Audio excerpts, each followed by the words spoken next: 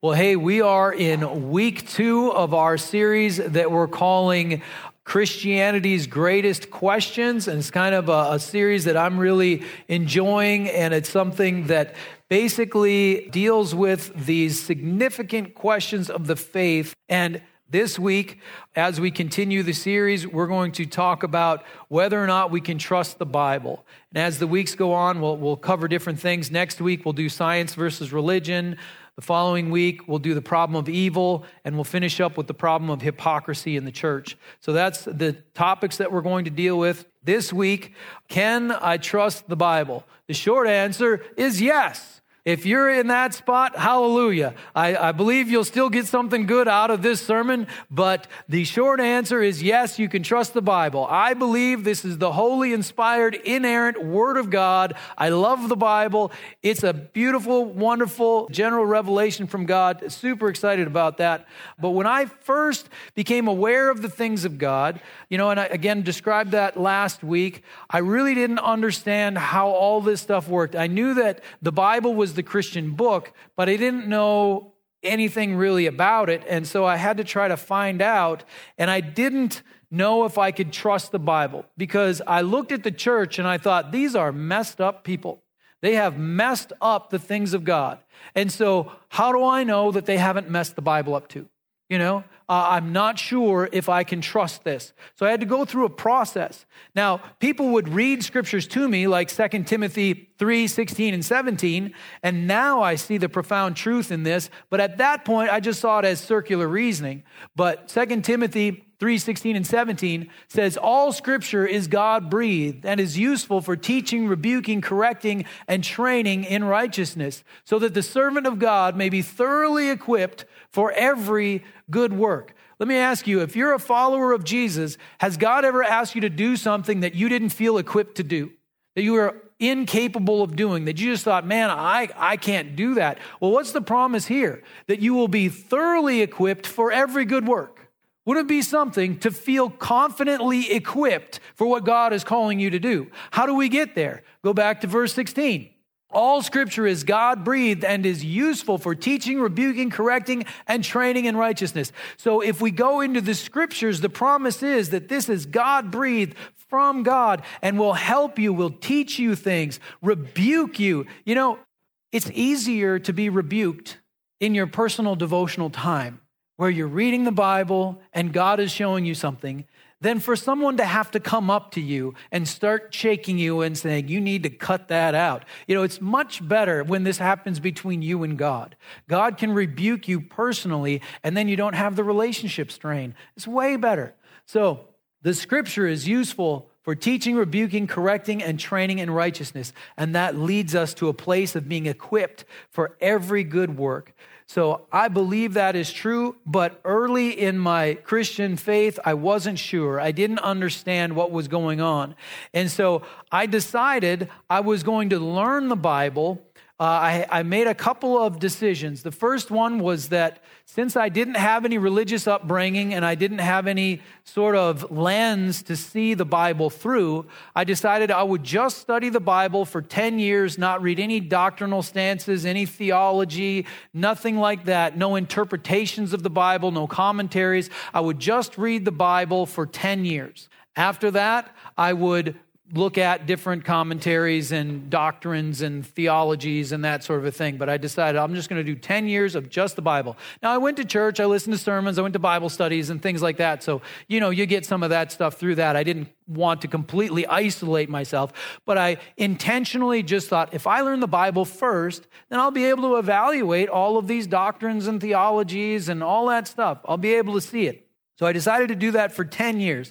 Also, I decided that if it's true, I need to prove it out. I was a big scientific method sort of person, so I thought, I'm going to start in Genesis chapter 1. I'm going to read it verse by verse, and I'm going to see if it proves out verse by verse. So I started in Genesis chapter 1, and I thought, I'm going to see if it's true. How far do you think I got if I started in Genesis chapter 1 trying to prove the Bible verse by verse? I found out in Genesis chapter 1 that I don't have enough information to be able to prove it out myself.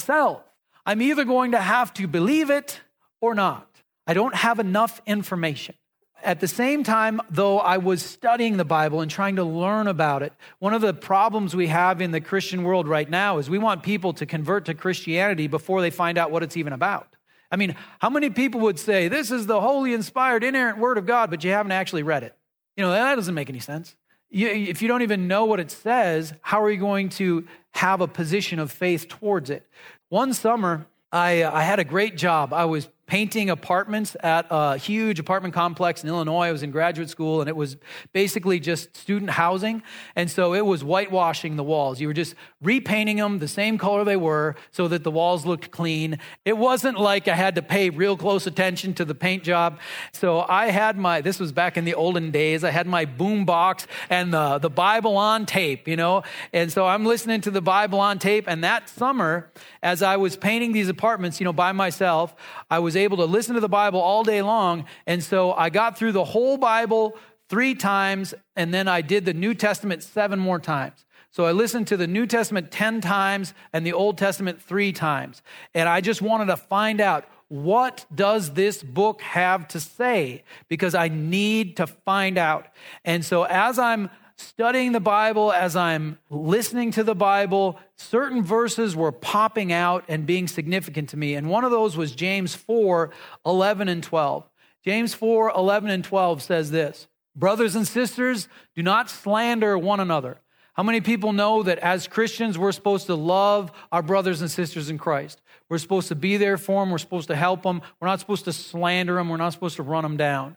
Anyone who speaks against a brother or sister or judges them speaks against the law and judges it. So here, James is saying that if we break the command to love one another, that it's not just that we're breaking a command, but that we are judging the law, speaking against the law, the law of God, the ways of God, the truths of God. I'm like, what? This doesn't make sense to me.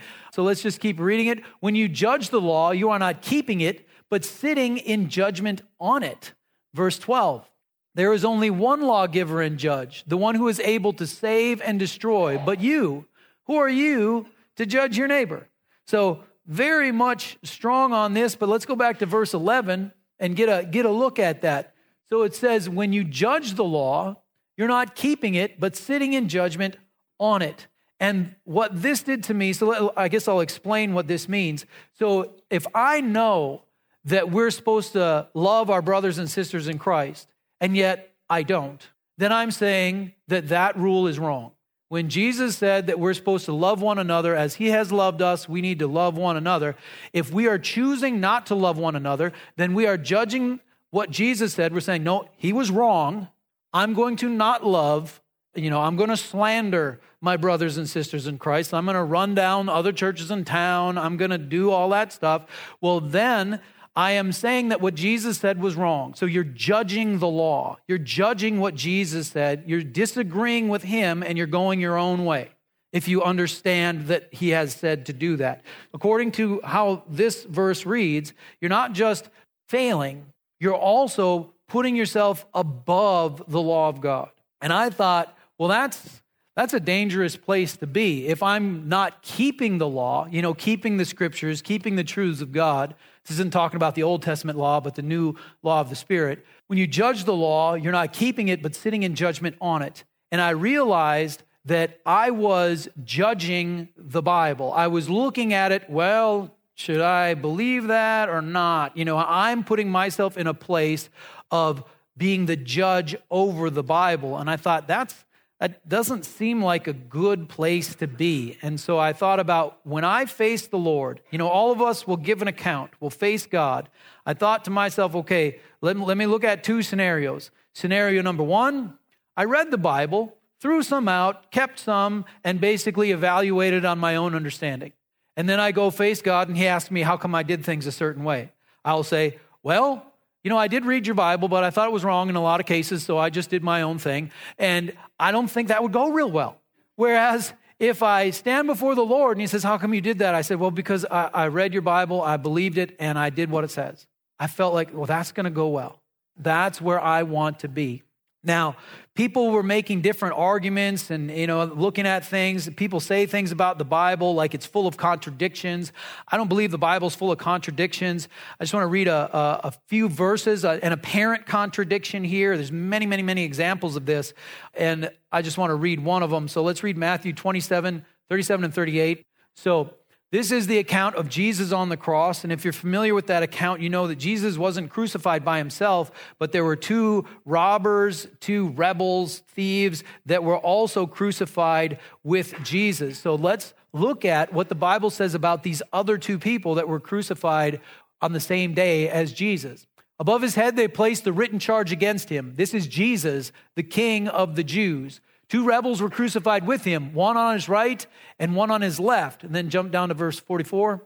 In the same way, the rebels who were crucified with him also heaped insults on him.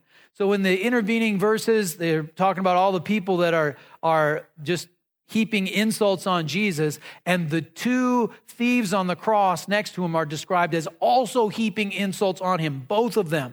Then we go to Luke chapter 23, and we see this. Same account of Jesus' death on the cross. There was a written notice above him which read, "This is the King of the Jews." One of the criminals who hung there hurled insults at him. "Aren't you the Messiah? Save yourself and us." But the other criminal rebuked him. "Don't you fear God," he said, "since you are under the same sentence? We are punished justly, for we are getting what our deeds deserve. But this man has done nothing wrong." Then he said, "Jesus, remember me when you come into your kingdom." Jesus answered him, "Truly I tell you, today you will be with me in paradise." So which is it? Did they both heap insults on him, or was it just one and the other one was sympathetic? Is that a contradiction? Well, here's how I see it. It's two pieces of the puzzle, and they're kind of like moments in time. You know what I mean? So like Jesus would have been on the cross with these two criminals for maybe 6 hours, and they were close enough to talk to each other. So if you piece the situation together, I believe the two criminals started off both insulting Jesus.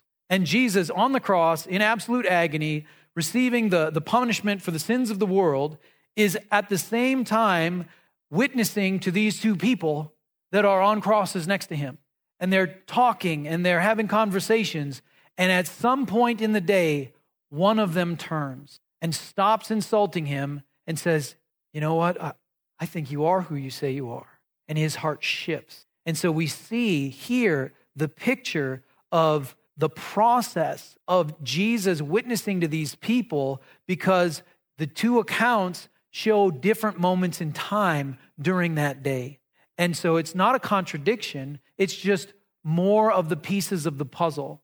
And there are so many things in the scriptures like that, where if you take it just as a black and white boom thing, it seems like a contradiction. But if you look at reality, how life works, then you can see that both of these things can happen. Just it might be 15 minutes apart, might be 3 hours apart, but they had plenty of time for that transition to happen.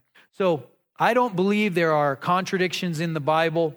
I still do have questions about Genesis chapter 1, but some of my questions aren't answered. But I believe there are not contradictions in the Bible. Another thing people will say is the Bible says crazy stuff. I mean, it says God created the world in 6 days. It says some big fish swallowed a guy and barfed him up on the shore 3 days later. It says the sun stopped in the sky. Big seas are opening up so people can walk through. Like, there's weird stuff in the Bible. And so it can't be true. Well, with that one, it's like, well, where's the crazy? That's the game I like to play. Where's the crazy? The Bible says crazy stuff. But if you believe that there's a God that created the universe who's all powerful, then what's the big deal about a whale swallowing some guy and barfing him up on the shore? God can do that. He can absolutely do that. So the crazy thing is that there is a God. If you're willing to go that far, well, then God can do what he wants. He can do miracles. The fact that it doesn't make sense is why it's a miracle. It has to be impossible for it to be a miracle. And so I don't think that argument is any good either. So I was looking at these things and I just finally came to the place where I thought, I got to make a decision. I've got to either go with the Bible or not. It's like you're driving 80 miles an hour towards a cliff. You better turn. You got to turn left or right. You got to make a decision. So I chose, this was a volitional faith choice. I am going to accept the Bible without enough information by faith as the holy, inspired, inerrant Word of God. I'm going to make a choice to trust the Bible, just deciding I'm going to do that because I thought that's the best course of action. So I did that, and the thing that was amazing was that after I started to put my faith in the Bible, which means that if I disagree with the Bible wins. That's what believing the Bible means, is that if I read something, I'm like, I don't know about that. Then I say, you know what? I'm just going to trust it. I must be wrong. I'm going with what the Bible says. That's what putting your faith, your trust, believing in the Bible means. And so when I did that, I noticed that my life began to change. My heart began to change. My life got better. When I first got saved, my life got worse. It really did. I sort of had the anti-salvation story. My life was fine. I got saved. Everything fell apart. It was a disaster. But then, as I started learning the things of the Bible and not just having head knowledge, but really believing and trusting in it, then I saw my life begin to change and things start to get better. And it really was a huge, huge deal in changing my life. So basically, what I saw after I trusted the Bible was the fruit of believing in the Bible, which I think is the greatest evidence for the truth of the Bible. So once you believe it and you put it into practice, you'll see what it does for your life. So now I have the evidence of living a life consistent with the Scriptures, living a life of faith in the Scriptures, and seeing what that does. And that is greater evidence than anything else. Putting the Bible into practice, and then you get to see what happens. So it was like by its fruit, it showed itself as true. So I want to talk about two things that believing in the Bible did for me. First one I already mentioned, my life began to change. It started to turn, started to become different. Last week I talked about my Holy Spirit baptism experience. That also was significant. These were things happening at about the same time. But the other thing was I was just trusting the Bible. And so I would read things like Matthew 5:43 and 44, from a faith perspective, from the Scripture has authority over me. If I disagree, I'm wrong perspective. Matthew 5:43 and 44, Jesus says this in the Sermon on the Mount. You have heard that it was said, love your neighbor and hate your enemy. But I tell you, love your enemies and pray for those who persecute you. So do you believe the Bible is the holy, inspired, inerrant Word of God? Then you need to do this. If you don't do it, you're standing in judgment on the law. You're not keeping it, as we read in James.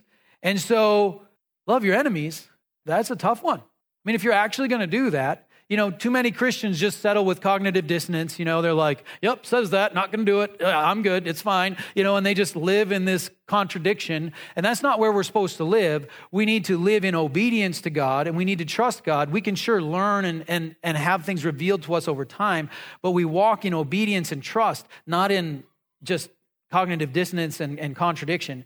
So I'm reading this and I'm thinking, okay, I got to do this. And when you endeavor to do these things, you begin to learn things like it's hard and it takes time and you have to get there.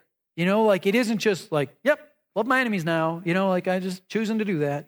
Then 15 minutes later, you're thinking about your enemies and you want to choke them and you're like, oh, I haven't got there yet. And you realize that it's a process of spiritual growth to get to these places. And so you have to fight through and get there.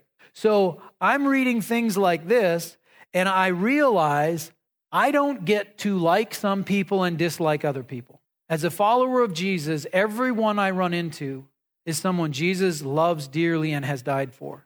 I don't get to marginalize some, dislike some, hate some. I don't have the freedom to do that. I don't have the right to do that.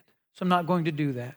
Now, when you read love your enemies, it just seems nonsensical. It seems like, well, that's what in the world is that? I can't do that. But here's the second thing that trusting the Word of God did for me is it led me into interpreting the Bible in a coherent way. So this must be a good thing from God. I got to find it. I got to keep looking till I understand how this is a good thing from God, that loving your enemies is a good thing from God. How do I find that? There is a coherent truth of God in there. So we got to keep looking. I think people who pretend to believe the Bible just sort of, yep, that's true. And then they walk off into that contradiction life, but they never actually find the good thing from God, and they can end up in some incoherent things. So we start here with love your enemies. Now, let me kind of foreshadow what we'll see here in Romans, but imagine this. What would your heart be like if you actually loved the people that hurt you instead of being full of bitterness and unforgiveness and anger and all those dark feelings? What would happen if you actually had love in there instead of that resentment? Your situation would be better. Something would be different on the inside of you. So this is a blessing to you, and it is a profound part of the kingdom of God. So let's go to Romans chapter 12, read 17 through 21, and tie this into loving your enemies. It says, do not repay anyone evil for evil. So how many opportunities do you have in this life to repay evil for evil? You got lots of them, right? Lots of opportunities to repay evil for evil. But we aren't supposed to repay evil for evil, but we're supposed to repay good for evil. Do not repay anyone evil for evil. Be careful to do what is right in the eyes of everyone. If it is possible, as far as it depends on you, live at peace with everyone. I love that, as far as it depends on you. Sometimes you're in a world of strife, it's not on you. But make sure it's not on you. Don't use that as an excuse. But sometimes, people are just tough to deal with. As far as it depends on you, live at peace with everyone.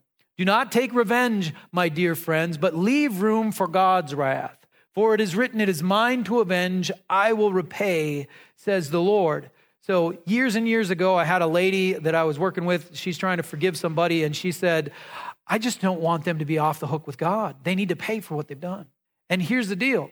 The reality is you don't get to forgive them between them and God. You can only forgive them between you and them. That's all you can do.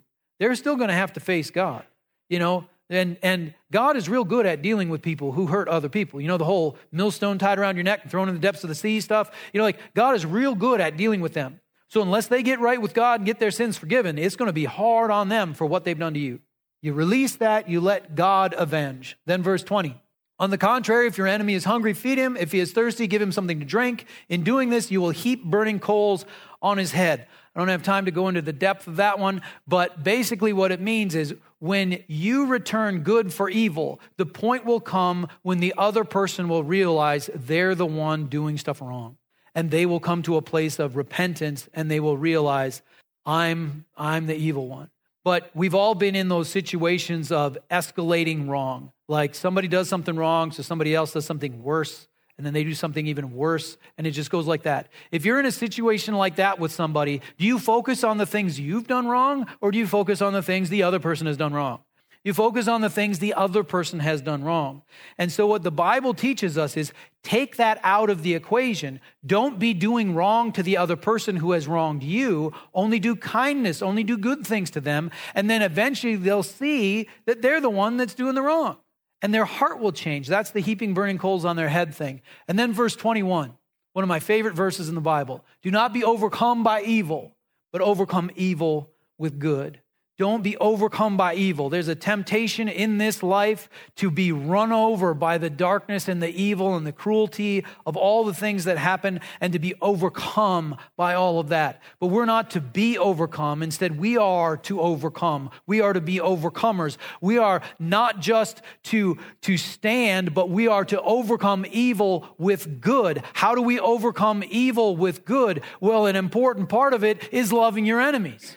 If you can get to the place where you can rise above the situation to the point where you can see the individual who has hurt you is someone that's loved by God, is someone that Jesus has died for, is someone who needs freedom themselves, they need redemption and healing themselves. If you can rise above that situation to that place and then you can bless them and encourage them, both your heart will be healed from the hurt and also you will be bringing the light of God into this world. And let me ask you this question. If everyone who considered themselves to be a Christian on this planet, 2.3 billion people, if 2.3 billion people were overcoming evil with good and loving their enemies, what would this world be like? I tell you, the kingdom of God would shine. And so loving your enemies is part of bringing the truth of God, the beauty of God, the glory of God to this world. And so once you see that, it becomes coherent and you can go forward with it. But sadly, too many people read love your enemies and they're like, whoop, can't do that. And they just walk along with a contradiction. It's not helpful. Now, I want to read a funny example. I'm sorry. Every person I've ever heard interpret this verse, I believe, has interpreted it wrong because they've interpreted it in a way that doesn't make sense. Just 1 Thessalonians 5:17. Let's just read that one. Favorite verse of mine. Pray continually in the NIV, King James. Pray without ceasing. You know, if you grew up in church, you've heard this verse before. I've only heard people interpret this as you should pray 24 hours a day, 7 days a week. That's the only interpretation I've ever heard. And that, I think, doesn't make sense. I mean, it's one thing to be conscious of God 24/7. You know what I mean? Like, be conscious of God through your whole life. But we take special times out for prayer. And what this verse really means is be a person who has a vibrant prayer life and don't lose your vibrant prayer life. That's what this verse means. It doesn't mean we're supposed to pray 24 hours a day, 7 days a week. That can't be done. It's impossible. It doesn't even make sense. We need to be conscious of God all the time. But we take time and pray. We separate it out to connect with God in prayer. Have a vibrant prayer life and don't lose your prayer life. That's a coherent understanding. It's doable. Because if somebody hears you're supposed to pray 24 hours a day, 7 days a week, what do they know? They know they can't do that. So they walk in this cognitive dissonance. So that's impossible. And they just get into this weird place. Well, let's find a coherent understanding of the scriptures. It's that be a person with a deep, beautiful prayer life and keep it. Don't lose it. That's what that means. So 2 great things that really believing and trusting in the Bible did for me, changed my life, and led me to interpret the Bible in a coherent way. Now, of course, there's a problem, and that problem is that many Christians don't see the scriptures in the right way. I want to talk about a couple wrong ways to see the scriptures. So the right way is to see the scriptures as the holy, inspired, inerrant word of God, to trust and believe in what the Bible has to say. And a couple wrong ways to look at that. First one is the Bible as trivia. The Bible as trivia or as pointless religious ritual or religious observance. I read my chapter, so I'm a good Christian. I can list the books of the Bible in order, so I'm a good Christian. Well, there's a big difference between trivia and finding the life-changing truths of God, the ways of God, the power, the profound ways of God that change you and the world. It's very different from trivia. And when people read the Bible in such a way that it bores them to death because they're pretty sure it's pointless and meaningless, but they know they got to read a couple chapters because they're going to their accountability group and they got to be able to say they've done it. Well, that's a horrible way to read the Bible. You're not going to find the beautiful truths of God that way. Have a curious expectation and belief that you're going to unlock something wonderful from God in the scriptures. So it's very, very, very important. I want to read Romans 2:13. It is not those who hear the law who are righteous in God's sight, but it's those who obey the law who will be declared righteous. As a religious observance, I've read my chapters, I've memorized my things. I mean, it's okay to know that stuff. That's great. But you haven't really got anywhere yet. You know, don't think you're finished. It's just trivia. That's okay. I can't list the books of the Bible in order. I don't care. I don't even think I could say the 12 disciples right now. I could just give a bunch of them, but it doesn't matter. Do you love your enemies? Doesn't matter if you can list the books of the Bible. If you don't love your enemies, you're failing to follow the ways of God. There's a beautiful thing that you can unlock in your heart and you can grab hold of. Don't turn it into trivia. The second major problem that I see is a super detailed, intellectual, theological, doctrinal understanding of the Bible. You know, you got the Bible here, looks like a big book, but you see these multiple volume theological treatises on the Bible, this huge stuff. Let me ask you this question. How smart do you have to be to follow Jesus? I mean, 150 IQ plus, or how smart do you have to be? PhD level to follow Jesus? No, you don't have to be very bright at all to follow Jesus. How complicated is it to understand love your enemy?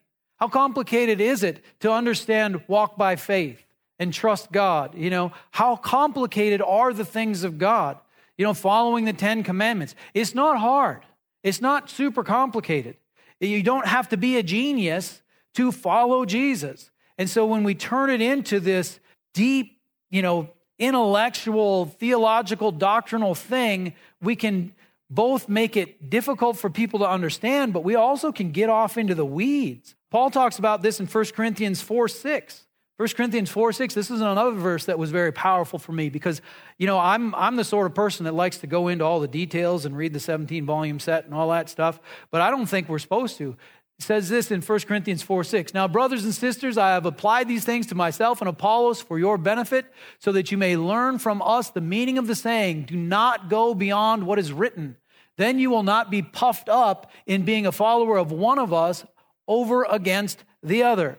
So don't go beyond what is written and being puffed up as a follower of one. Oh, I follow this doctrinal thing. I've got this theology. I'm this person over here. And then we're arguing about who's right, and we're all puffed up and proud about we're smarter than the other person. We've got more detailed and accurate, blah, blah, blah. Who cares? Don't go beyond what is written. Are you loving your neighbor yet? Are you learning to forgive? Have you put into practice the very basic truths? Are you living out the 10 Commandments?